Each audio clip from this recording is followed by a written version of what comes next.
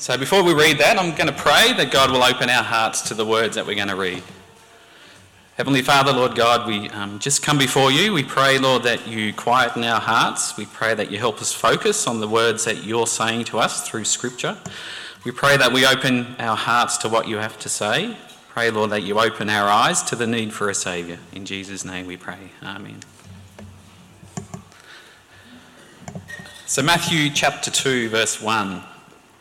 It says, after Jesus was born in Bethlehem in Judea during the time of King Herod, Magi came from the east to Jerusalem and asked, where is the one who was born the King of the Jews? We saw his star when it rose and have come to worship him. When King Herod heard this, he was disturbed, and all Jerusalem with him. When he had called together all the people's chiefs, priests and teachers of the law, he asked them where the Messiah was to be born. In Bethlehem in Judea, they replied, for this is what the prophet has written. But you, Bethlehem, in the land of Judah, by no means least among the rulers of Judah, for out of you will become a ruler who will shepherd my people Israel. Then Herod called the Magi secretly and found out from them the exact time that the star had appeared. He sent them to Bethlehem and said, go and search carefully for the child. As soon as you find him, report to me, so that I too may go and worship him. After they had heard the king, they went on their way. And the star they had seen when it rose went ahead of them until it stopped over the place where the child was. When they saw the star, they were overjoyed. On coming to the house, they saw the child with his mother Mary, and they bowed down and worshipped him. Then they opened their treasures and presented him with gifts of gold, frankincense and myrrh. And having been warned in a dream not to go back to Herod, they returned to their country by another route. When they had gone, an angel of the Lord appeared to Joseph in a dream. Get up, he said, take the child and his mother and escape to Egypt. Stay there until I tell you, for Herod is going to search for the child to kill him. So he got up, took the child and his mother during the night and left for Egypt, where he stayed until the death of Herod. And so was fulfilled what the Lord had said through the prophet, out of Egypt I called my son. When Herod realised that he had been outwitted by the Magi, he was furious, and he gave orders to kill all the boys in Bethlehem and its vicinity who were 2 years old and under, in accordance with the time that he had learned from the Magi. Then what was said through the prophet Jeremiah was fulfilled. A voice is heard in Ramah, weeping in great mourning, Rachel weeping for her children and refusing to be comforted, because they are no more. Thanks, Jack.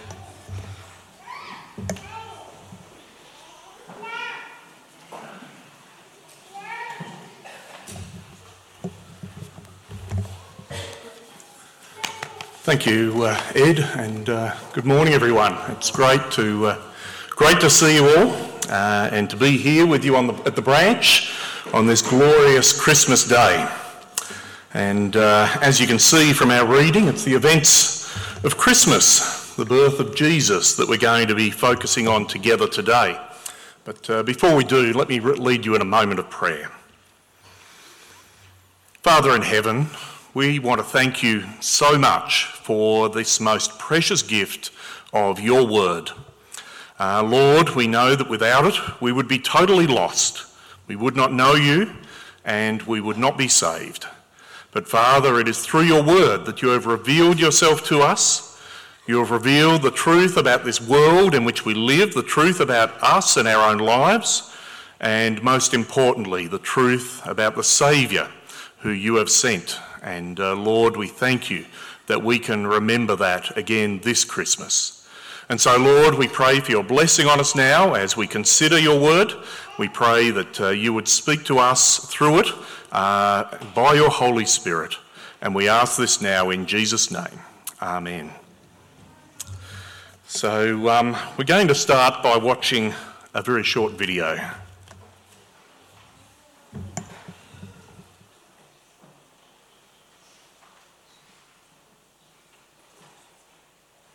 How the Grinch Stole Christmas by Dr. Seuss.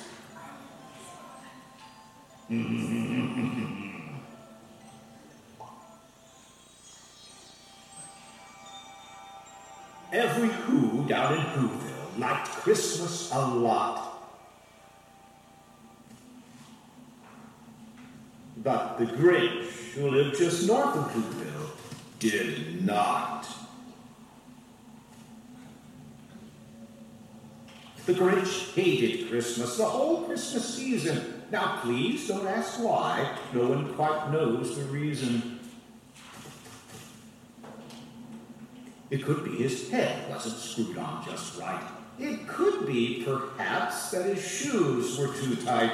But I think that the most likely reason of all may have been that his heart was 2 sizes too small.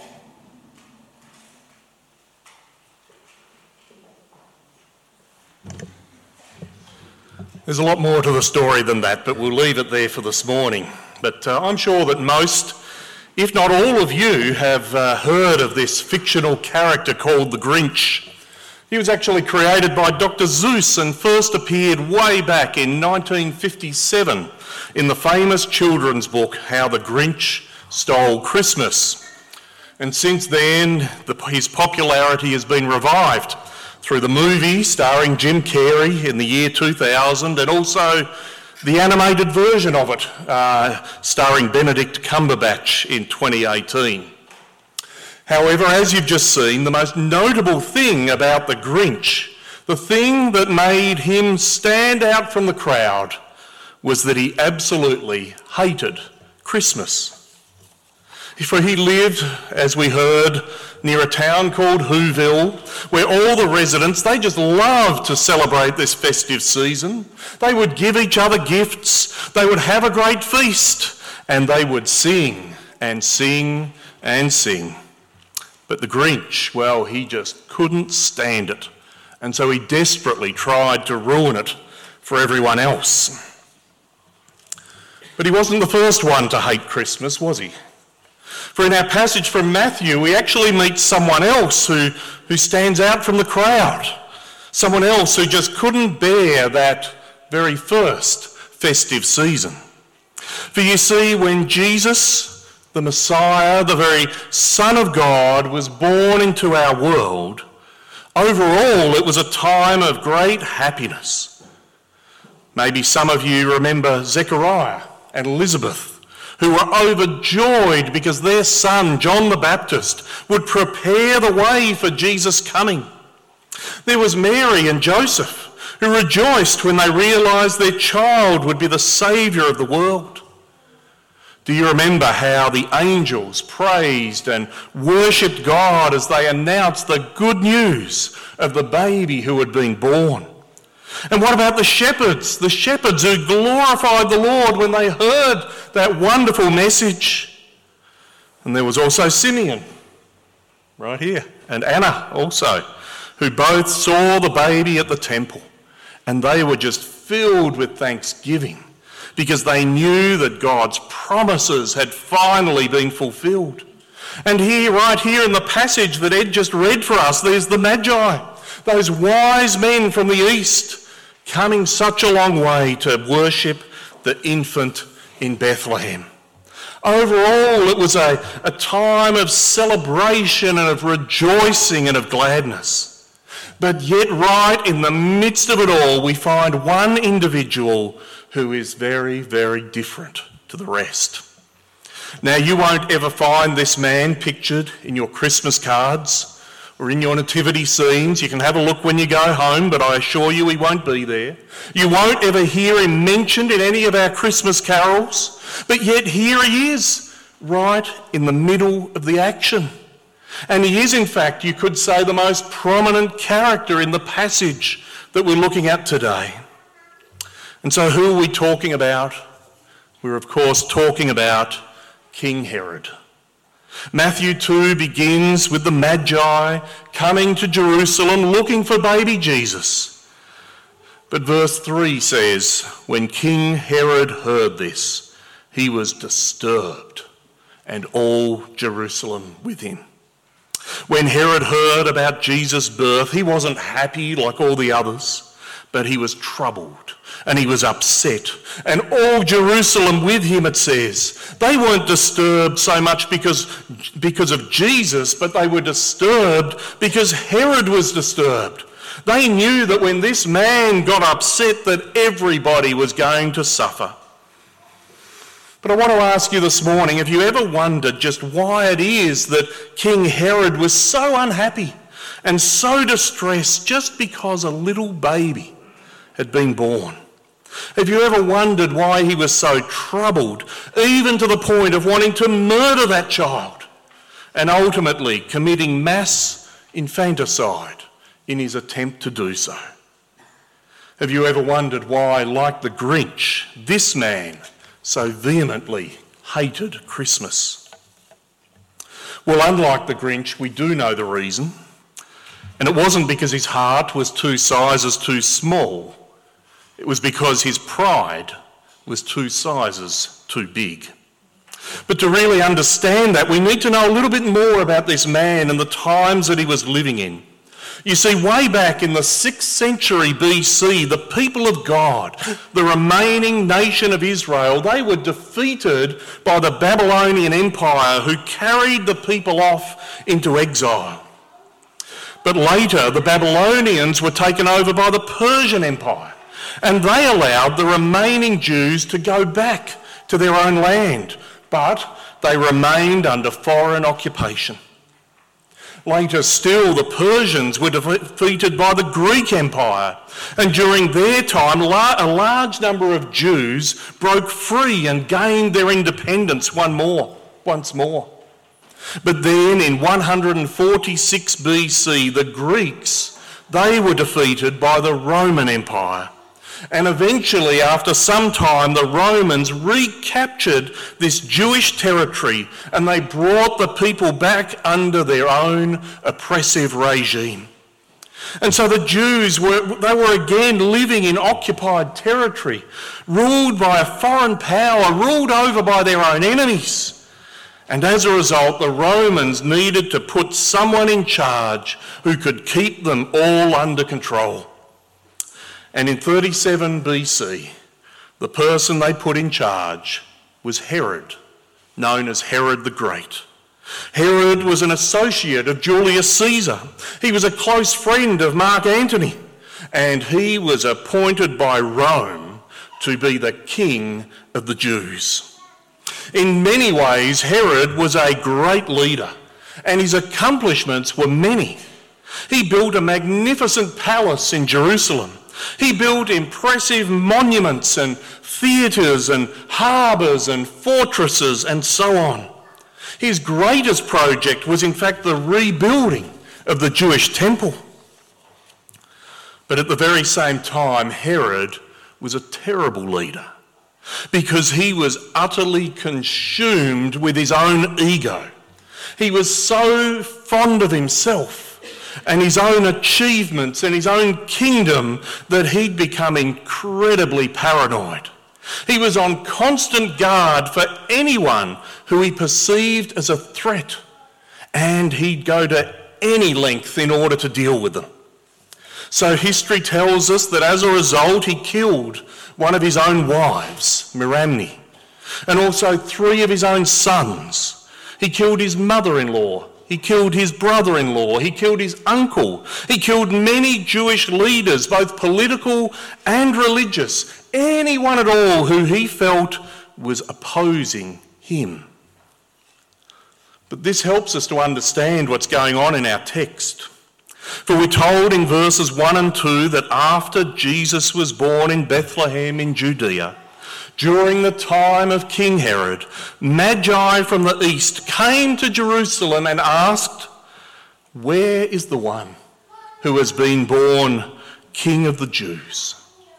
We saw his star when it rose and have come to worship him."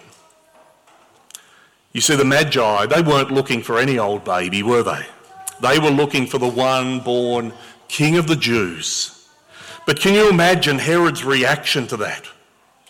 For he himself He was the King of the Jews, not some baby born in the back blocks of Bethlehem.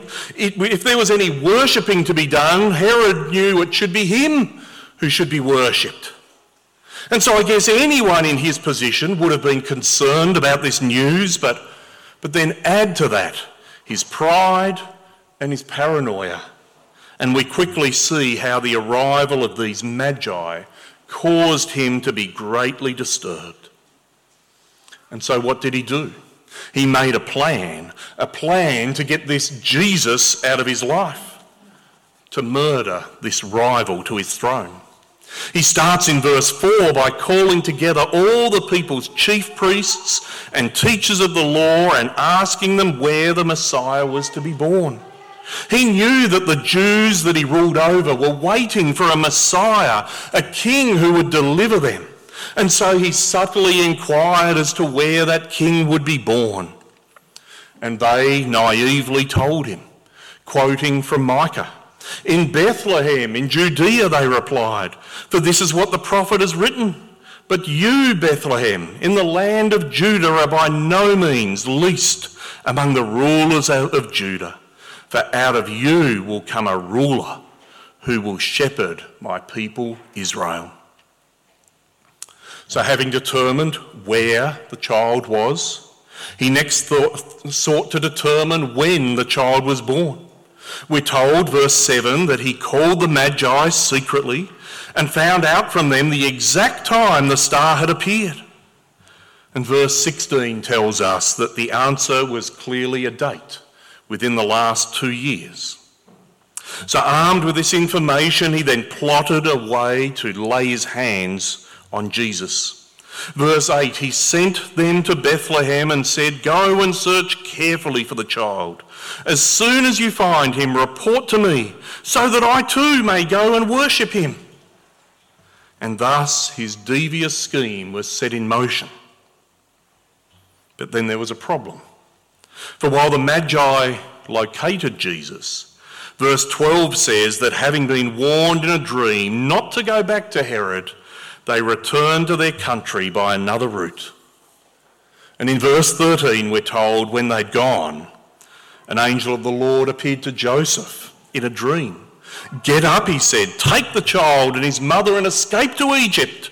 Stay there until I tell you, for Herod is going to search for the child, not to worship him, but to kill him."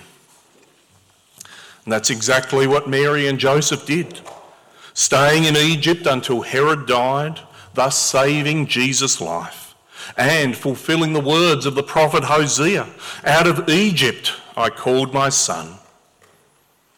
But Herod didn't know of their escape, and so there's one last tragic twist to this story.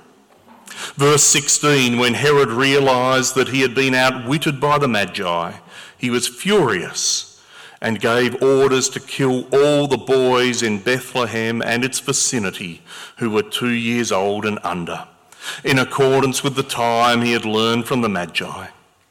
And this too, we're told, was fulfilment of prophecy, of the words of Jeremiah. And so in his arrogant rage, King Herod slaughtered every infant boy in the region of Bethlehem. There must have been dozens of them at the very least. Can you imagine how tragic and how terrible this must have been?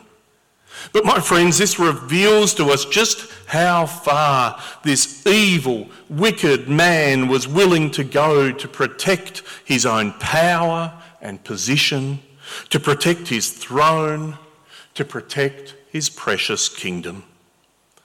This shows us the enormity of his pride and his arrogance, just how deeply disturbed he was at the birth of Jesus, just how much he truly hated Christmas.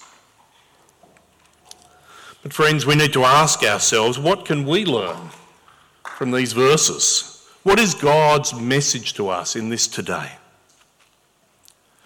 Well, the thing we need to understand is that Herod is not actually all that different to us. For while we may not be kings ruling over a vast nation, just like him, we do all have a kingdom. Every single one of us has a realm over which we seek to rule and exert influence, that makes us feel important and powerful, that provides us with pleasure and purpose. Every single one of us has a small part of this world which we seek to protect and to control. The boundaries of our kingdom are basically the parameters of our own life and everything that it consists of. Your kingdom includes your family, your children, your friendships. It includes your home and your possessions and your money, your daily work, your business, your study. It includes your leisure and your holidays and your hobbies. It includes your ministries and your part in this church.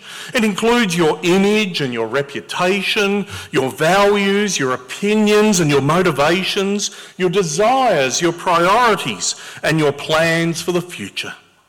Every single one of us has a kingdom over which we rule. And just like Herod, we can be so very fond of what we have, of this life that we have set up for ourselves. But just like Herod, our kingdom is under threat. For you see, my friends, when Jesus was born into this world all those years ago, he most certainly came to be our Redeemer, our rescuer, our saviour. Matthew 1 verse 21, the angel said, "You are to give him the name Jesus." Why? Because he will save his people from their sins. And so we need to remember this morning that Jesus is God's solution to our most fundamental problem. He is the one who came to free us from the curse of sin and of death and of hell, to reconcile us to our loving Creator, to give us the life we were always made for here on earth, and to open the door to eternal joy in heaven. And how did he do that? Through his perfect, righteous life and his painful, sacrificial death. For my friends, it was on the cross that Jesus took our place and purchased our salvation. And all we need do is to put our faith in him. And I truly hope that if you're here this morning, that you have done that you have put your faith in Jesus Christ. For he is our only Saviour, our only rescuer, our only Redeemer, the only one who can make us right with our God, the only one who opens the door to heaven and eternal life. But what we need to understand today is that he also came to be our King. It's why in Matthew chapter 1, there's a genealogy there of Jesus, but it's a genealogy, at least in part, of royalty. That's why in Matthew chapter 4, Jesus begins his ministry proclaiming the good news of what? Of salvation? Well, yes, but it says he came proclaiming the good news of the kingdom. That's why in the Sermon on the Mount he preaches the laws and the values of his kingdom. My friends, that's why in Matthew chapter 21, Jesus enters Jerusalem in a royal procession, fulfilling the words of Zechariah. "See, your king comes to you, gentle and riding on a donkey." That's why in Matthew 27, his criminal conviction was for claiming to be king. And he was mocked, wasn't he, with the homage and the robe and even the crown of a king. And ultimately he was crucified under a sign which said, "This is Jesus, the King of the Jews." When Jesus Christ was born, he came to be our Saviour and our King. But this is more than just words. This is more than just a cliche. This truth has enormous implications for every one of us. For if Jesus truly is our Lord and King, then we must submit to his rule. We must worship him. We must surrender every part of our life to him. In Matthew chapter 10, Jesus himself says this, "Anyone who loves their father or mother more than me is not worthy of me. Anyone who loves their son or daughter more than me is not worthy of me. Whoever does not take up their cross and follow me is not worthy of me. Whoever finds their life, well, they will lose it. And whoever loses their life for my sake, well, they will find it. My friends, if Jesus truly is King, then we absolutely must enthrone him in our own hearts and in our own lives. We need to stop trusting in ourselves and we need to put all our hope in him. We need to stop living for ourselves and give our lives to him. We need to stop chasing our own priorities and put him first in all that we do.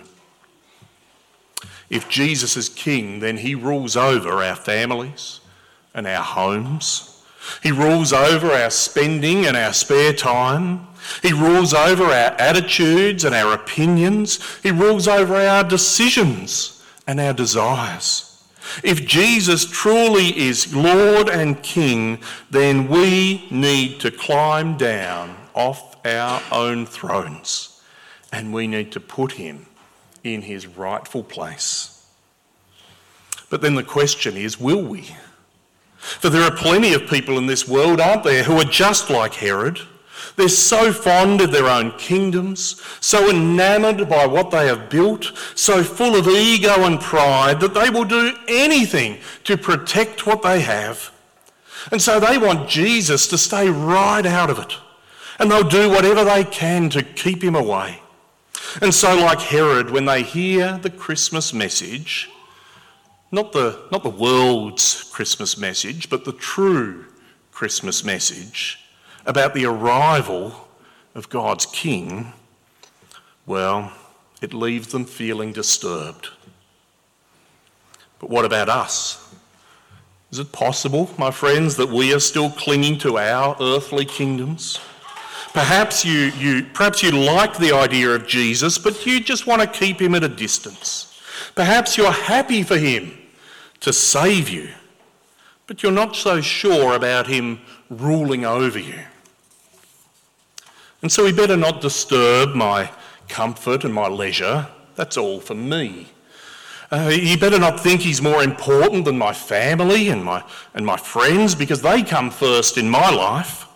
He better not interfere with my career ambitions. He better not think he's going to touch my money. He better not expect to take up too much of my time. I wonder, my friends, are there things in your life that you still love more than Jesus Christ, that you serve and value and cling to more than him? My friends, I ask you this morning, is there something in your life that prevents you from truly enthroning Jesus as the Lord of your life? If so, then I want to urge you to reconsider today, because Jesus is not just any king. He's not like the kings we see in this world. No, he is the perfect king. He is the king who paid the highest price to save us from our sin and to give us life everlasting. But God's King, he demands a response. He cannot be ignored. How crazy it would be to act like Herod, to madly hold on to a fleeting earthly kingdom while all the while forfeiting a glorious heavenly one. How crazy it would be to let your pride get in the way of eternal life. And so I urge you instead to respond like those magi who came from the east. For when they learned of Jesus' birth, they left everything to go and to find him. And verses 10 and 11 tell us when they saw the star, they were overjoyed. On coming to the house, they saw the child with his mother Mary, and they bowed down and they worshipped him. And then they opened their treasures and they presented him with gifts of gold and of frankincense and of myrrh. Ah, friends, let's not be like Herod or the Grinch for that matter. While we all will enjoy the festivities, let's not hate the true message of Christmas. Let us embrace it. Let us rejoice in it. Let us love it with all our hearts. For this is the time to remember the coming of our Saviour and our Lord. So let us celebrate and let us be glad. Let us praise and let us worship. Let us give Jesus our very best. Let us give him our all as we seek to enthrone him as King over every part of our lives. Let's pray. Father in heaven, we don't too often think about Herod, a man who so highly valued his own earthly kingdom and sought to protect it at all costs. And yet in doing so, he rejected and in fact hated your own Son, the one you had sent in love and in grace for the sake of salvation. Lord, help us not to be like this man, but rather to recognise Jesus for who he really is. Help us to overcome our own pride and selfishness and instead to be willing to devote our lives to our Saviour, to our King. Father, may we be a people who love, trust and worship Jesus Christ and are willing to leave everything else behind in order to follow him. Lord, we pray today, help us to be more like those Magi, giving Jesus our very best, knowing that he has already given us so much more. And Father, as we do that this Christmas, may we, as a result, experience the deepest joy of serving our King. In Jesus' name we pray. Amen. I'll hand back over to Ed.